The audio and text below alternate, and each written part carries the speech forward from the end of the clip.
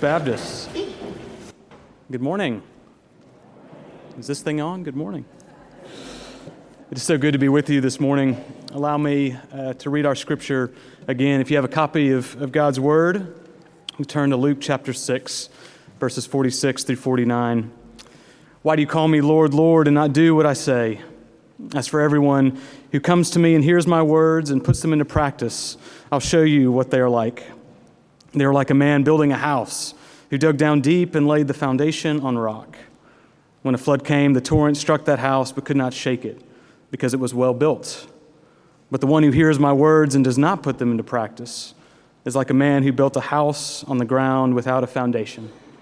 The moment the torrent struck that house, it collapsed and its destruction was complete. Holy God, may the words of my mouth and the meditations of all of our hearts this morning be pleasing to you, our rock and our Redeemer. Amen. It is so good to be with you, First Baptist. It feels like a long time coming. We're just so grateful for the opportunity to come before you this morning, to preach. Grateful to Travis for the invitation. I'm just so thankful that we're here in Huntsville. It's been a wild ride over the past couple of weeks. We just appreciate your prayers so much as we have closed the chapter of life and ministry in Tennessee, and as we've begun to lay down roots in Huntsville. We're just so grateful for your love and support. And I'm not ready to say roll tide yet. That may be a matter of prayer for some of you, especially not this year, but keep working on us. Maybe we'll get there. A lot's changed in our lives, especially over the past 6 or 7 months. Not even 2 weeks ago, our family moved from Knoxville, Tennessee. And I'll tell you what, everything is just a little bit slower and more complicated with a baby. It really is, especially when you move. But thankfully, by the grace of God, boxes are unpacked and pictures are on the wall. We're just grateful to be here. It's funny, my first day in the office was actually Monday, so it's been a busy week. Didn't exactly think through what it would be like to preach on my first Sunday, but again, thankful for the opportunity. But a new job, a new house, a new city, and as some of you know, earlier this year, we welcomed our first child into our family. It's been a wild and beautiful ride, especially being new parents. Our son is finally at that point where he's taking in the world around him. It really is amazing to watch. He's not just this cute, chubby vegetable anymore. He's this thinking, moving, sometimes irritable little human. One of our favorite things to do together is read. We love to read together. We read The Three Little Pigs just last week for the first time. Like most things we do at this point, I'm way more into it than he is. He tolerates it. I think he enjoys the picture, or at least chewing on the pictures, but that's about it. But I love the simplicity of children's books. Side note, what you're paying per word for some of these books is outrageous. There's got to be a lot of money in children's literature. We've got this one book about a lion. The basic idea is this is a lion. It's 9 pages. It can't be 30 words, but they're easy to read. They're easy to understand. Here's how you sum up The Three Little Pigs: 32 pages and 2 sentences. 3 pigs built 3 homes from different materials. One day, a wolf came down and blew down the first 2 homes, but not the third home made of bricks. It's simple, but if you dig down deeper, the moral lesson for children is profound, and for us too. Hard work pays off, and perseverance pays off. The simplest route is not always the best route to take. And of course, there's stay away from wolves. You know how bad the wolf problem is in Huntsville. But it's simple, right? But reading about hard work and perseverance is different than living a life that's marked by hard work and perseverance. Each of us have built homes out of straw, and we've watched them crumble. A relationship that falls apart because it wasn't built on mutual respect and understanding. A business decision that goes south because the goal was expediency and profits and not integrity and sustainability. I also know that we've all been through seasons where we've sacrificed and saved and endured. A time in your life when your friends questioned why you changed careers, when your family thought you were out of your mind, when you felt like no one was beside you. If that resonates with you, then you know the satisfaction of seeing that hard work pay off. When you witness your child to go on to be the first one in your family to go to college, starting your own business, realizing your dream, seeing what you've built, last. The story Jesus tells us today in Luke chapter 6 is simple. The message is short and clear, but hard to follow. Here it is. When we listen and put Jesus' words into action, we're able to withstand the storms that come. When we listen and put Jesus' words into action, we're able to withstand the storms that come. Why do you call me Lord, Lord, and not do what I tell you? We need to pay attention to Jesus' words maybe now more than ever. It feels like the waves are crashing around us every week, every month, every year, harder and harder. And no one's immune. No one's insulated. It's not a matter of if there is trouble in the world. That's not the question most of us are asking. The question on our hearts is how much worse can it actually get?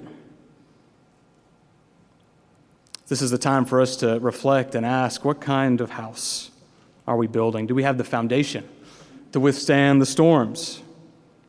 This was just a few months ago, but right when we feel like we reached a point where we had accepted COVID-19, we had our minds wrapped around the pandemic, we accepted this new normal, people were feeling safe again, and then don't blink, but then Russia invades Ukraine. Rising inflation, more trouble. It's hard to believe that was 8 months ago. We've accepted this horrific new reality in the East, but the trouble kept coming. More mass shootings. Not again, Lord. And then a significant decision from the Supreme Court. More upheaval, more division, more trouble. And I could go on.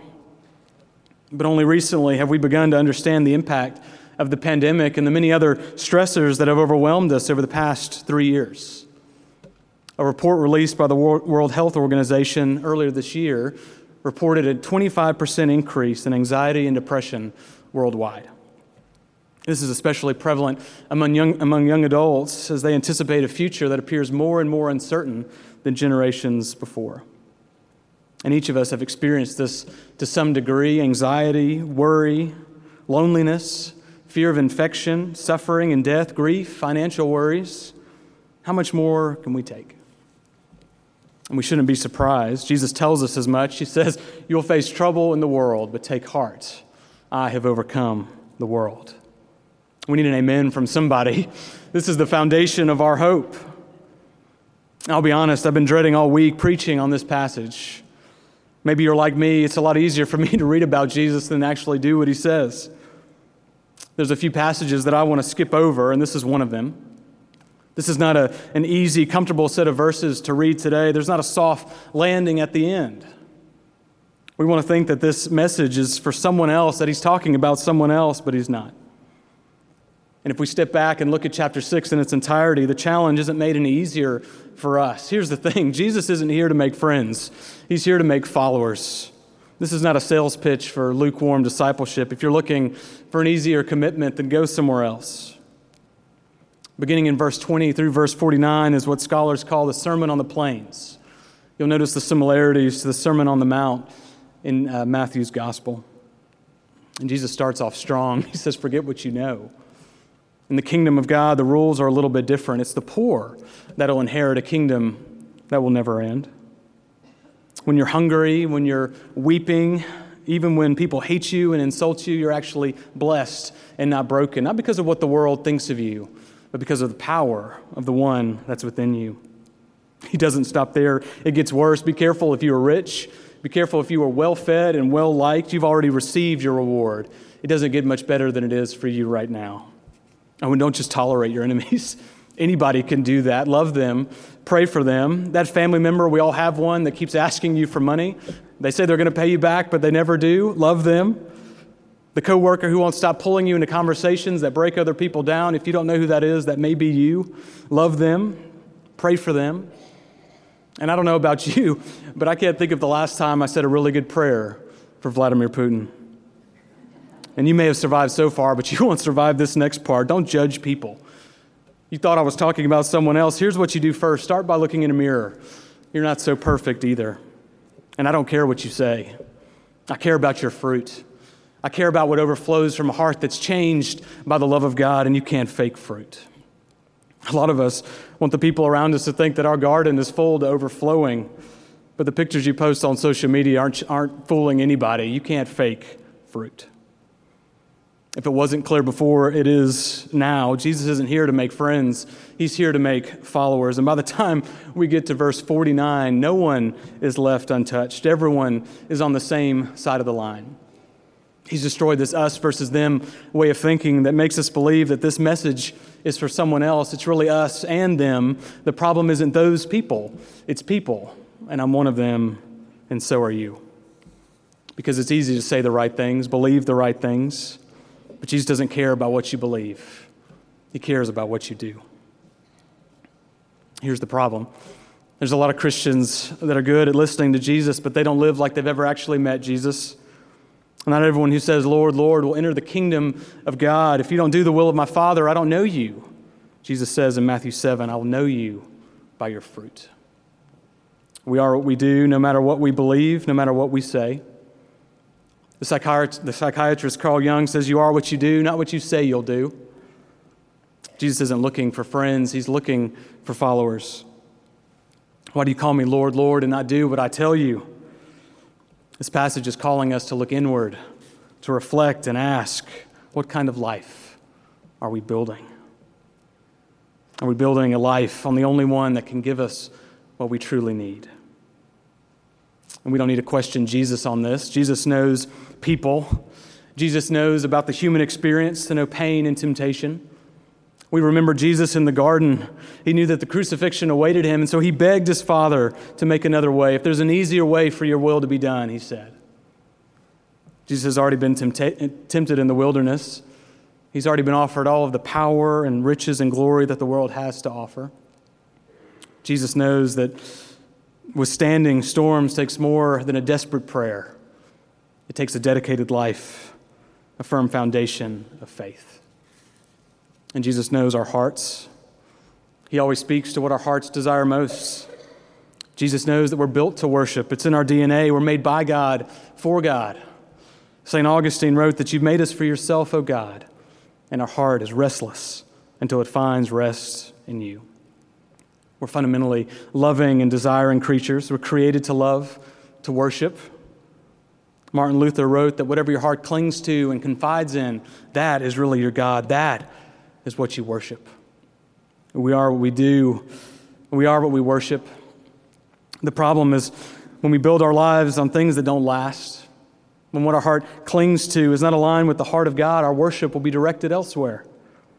How we build, what we build our lives on affects the direction of our worship, because we will always build our lives so that they'll point us to what we truly desire. These desires aren't always bad. We want our children to be competitive and attractive for colleges, and so we fight the temptation every time the season comes around to choose competitive sports over Sunday worship. And some are. We compromise how much we're willing to tithe based on our savings goal and not on what belongs to God. We are what we worship. We build our lives to serve whatever God that is. In a 2011 Digital Trends article, the reporter Trevor Mogg discusses how neuroscientists attempted to answer the question, do people really worship brands? That's a great question. What do you think? Do people really worship brands? Maybe yes. You probably think like me, that's the only way to explain why people sleep overnight in front of a store to get the latest $1,200 phone each and every year. So they looked at scans of the brains of people of faith as they looked at religious imagery. And then how the brain responded to particular brands. This is what they found. He wrote that Apple products, and this is nothing against Apple, they make great products, are triggering the same parts of our brain as religious imagery triggers in a person of faith. That's shocking, right? That on a neurological level, we worship brands. It's not easy to admit that we worship rival gospels or religions, even if we don't think that we do. We worship the God of materialism and popularity, and so we cut corners, we compromise our faith, anything that'll serve that God. We have to remember what Jesus says in Matthew 22, love the Lord your God with all your heart, with all your mind, and with all your soul. One of the primary purposes of discipleship, why I hope that we're here today, is to tune our hearts to the heartbeat of Jesus so that the entirety of our lives, our desires, will point to Him. Friends, if you're tired of pursuing things that are leaving you empty, build your life on Jesus. It's not too late to choose a different way. This morning, I want to offer 3 statements for you to reflect on as we meet today and this week, as you leave from this place, as we think about what it looks like to build our lives on Jesus, our firm foundation. First is to be honest about what you're building. Be honest about what you worship, what your life says to the people around you about what you love. Only you, with guidance from the Holy Spirit, can answer this question for yourself. We need to start each day praying for the Spirit to search our hearts, to reveal any way, any desire that's not of God. We need to pray like the psalmist to search me, God, know my heart, test me and know my anxious thoughts. See if there's any offensive way in me and lead me in the way everlasting. This is the only way that we can know if what we think we believe is truly reflected in what we want and how we spend our time. The professor, Jeff Dyer, points out the connection or the disconnect that we're scared to confront. He says that we're quick to point out the hypocrisy in others, but not ourselves. He writes that if we did confront the truth about ourselves, you'd run a mile, and you'd take an immediate and profound dislike to the person in whose skin you'd learned to sit quite tolerably all these years. Dyer goes on, he says, this is because your deepest desire is the one manifested by your daily life and habits. Our habits aren't just things that we do. They say something about who we are to the people around us, and they do something to us. Our habits and routines shape our values. It's how we direct our energy and time. I love the missional spirit of First Baptist, the ways that you're serving individually and as a community in your small groups and Sunday school classes. I've already seen how you're serving as you prepare for the Living Christmas Tree and Operation Christmas Child. Those different ways that the church looks outward as we move towards Advent. This is a shameless plug, but we still need volunteers next Saturday to pack boxes. And I know so many of you serve in whatever ways that you serve others. That habit shapes the heart to be more loving, more giving, even without knowing it. The more you serve others, the more open you are to caring about the people around you. As believers, we give part of our income back to God, not because we want to, but because we need to. We hold so tightly to our money that when we give a portion back to God, we're stepping out in faith, trusting that not only God will use what we're giving, but that God will provide and give you what you need as you give. The more you give with what you have, your time and your money, the more you trust God with what you have, the more that you'll find that you have to give, and the more joy you'll experience in your giving.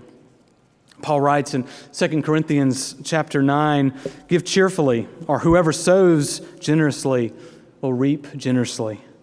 Give cheerfully, and God is able to bless you abundantly, so that in all things, at all times, having all that you need, you'll abound in every good work. This isn't always how we approach discipleship. We approach discipleship like education. From the top down, we train the mind, hoping that the heart and ultimately our lives will follow. We need to work from the bottom up as well, developing habits and routines that shape our hearts and train our desires. Education that goes hand in hand with faithful living. The second is that if you aren't happy with what or how you're building, build something different. The greatest news we can hear today is that nothing is beyond God's ability to redeem. God works for good in all things. You may have spent the last 20 years worshiping your career. You've compromised the integrity of your build in the pursuit of power and success. Your marriage might be collapsing. You forgot how to put your partner first. You're no longer doing the little things that make a marriage last. If you're reflecting on your life today and you realize that you're building your life on a weak foundation, today's the day to change. Build something different. God works for good in all things. Brothers and sisters, to keep doing what you've always done means that you will be where you've always been. Ben Bosinger knows this truth. He knew for a long time that he should forgive his father. Enough therapists and pastors and priests had told him that he finally believed it. For the first 11 years of my life, all I remember was fear, he said. It was life or death fear. I feared for the lives of my brother and sister and for the life of my mother. My father was the angriest, most violent human that I've ever known. Ben talks about the anger that he carried around for decades. He didn't trust people. It affected all of his relationships. He turned to drugs and alcohol. He resisted forgiving his father because he believed he would be just one more person to let him off the hook for what he had done. He blamed his father for every problem in his life, his shortcomings as a father and husband. Ben finally realized that he had built his entire life on resentment and pain, and he had enough. Even though his father never apologized or admitted the abuse, he decided to forgive his father. One day, Ben built up the courage to visit his father. He drove up the driveway on his motorcycle. His father came outside, and they started talking about motorcycles. They both really liked motorcycles. At the same time, they bent down and checked out the greasy engine. And in that moment, side by side, Ben forgave his father. He looked at his wrinkled face, his long gray hair, the signs of aging. He was human. He was so flawed. He loved motorcycles. And somewhere in all of that, Ben forgave his father. The weight was lifted. He felt like he could breathe again. Ben reclaimed his story when he forgave his father. He realized he was only responsible for his actions. He was no longer the victim. That doesn't mean he wasn't victimized, but that experience no longer had power over his life. He made the choice to build differently. The foundation of pain was replaced by peace and freedom. It's true that only God can change our hearts, but we have to take that first step in obedience and faith. What steps do you need to take to build differently this week? Third is to dig deep to withstand the storm. The one who dug down deep and laid the foundation on rock survived the storm. As the storms in our lives get more difficult, more pervasive, we need to dig deeper in our faith. We need to invest wholeheartedly in disciplines of faith, disciplines that shape our inner life. Oswald Chambers writes that the battle is won and lost in the secret places of our souls. We have practices in place that bring us into the presence of God, where our heart and mind is focused on the God that is fighting for us. We'll go through the day reassured that whatever we face, the battle is already won. Those things that nurture the soul, practices that connect our heart to the heart of God, prayer and meditation, studying God's word, these will deepen our reliance on the Holy Spirit.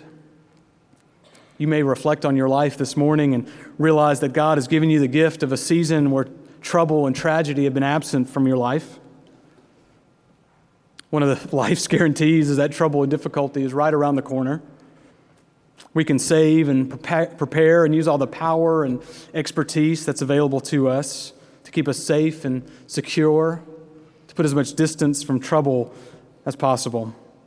But as the playwright William Goldman said, life is pain, and anyone who says differently is probably selling something. If I'm speaking to you, don't grow complacent during this season. Use this time to prepare for the difficulty that'll eventually come. Use this gift to encourage and support those in your life that are struggling and in need of care, to lend your strength to someone who's hurting. God never gives us anything to be used just for ourselves, but to be given away to benefit others. Proverbs 11:25 says, whoever refreshes others will be refreshed. As you give, God will refresh your soul. If you have a good routine, you feel like you and Jesus have a pretty good thing going on, dig deeper, ask bigger questions. Don't grow complacent and comfortable where you are. God's not done with you yet. If you've been involved in a small group for a number of years, maybe it's time for you to ask what it would look like for you to lead a small group, to take more responsibility in your community of faith. If you've been a Christian for a while and haven't been baptized, take that next step. If you don't have a regular pattern of giving and serving, make that a priority this week. If you've been attending this church for months and for years, maybe it's time to take that next step, to ask what it would mean to be a part of this community of faith right in the heart of our city. Whatever skill set or passion you have, I know there's a place for you to serve here. Discipleship is a gradual shaping of our lives so that we look more and more like Jesus than we did before, and it's work that's never done. So dig deeper. Friends, I don't know where this message has landed today.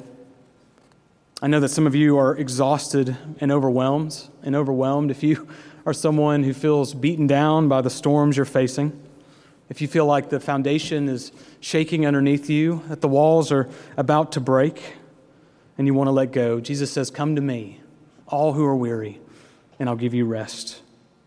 He doesn't say it's going to be easy. It's not, but his burden is light. Build your life on Jesus. He's worthy. He's already overcome anything that you have faced, are facing, or will face. He is able. Church, to keep doing what you've always done means that you will be where you have always been. Today is the day to be honest about what you're building. To be honest that maybe you've been building a life by yourself, for yourself. You haven't given yourself over completely to the only one that can give you what you really need. The only one that's worthy of your worship. You were created to worship. If you don't take anything else away from our time together, remember that. To worship anyone or anything else is to miss out on your purpose, what you're created for. Today is the day to say, "Jesus, you are Lord of my life. I haven't been acting like you are. The people around me don't know, but I want to change. I know that to worship you, to live for you, is sweeter than anything else in the world. I need your help to change." Whatever God is doing in your life, however the Spirit is speaking to you in this moment, don't wait till tomorrow to respond. Share it with someone. Share it with one of your pastors. I'll be down here in the front in just a moment. One of your friends. You don't have to do it alone. How will you respond today? You can respond right where you are, or by joining me in the front of the sanctuary after a short prayer. Build your life on Jesus. He's all you need. Let's pray. Jesus, cornerstone, our sure foundation, author and perfecter of our faith, you are worthy of our worship, worthy of all we have to give. We proclaim this morning with all that we are, that to worship you, to build our lives on you, and to build our lives on anything else is to miss out on what we were created for. We want to live for you with all that we have and with all that we are. Holy Spirit, you are at work in this place. Move in our midst.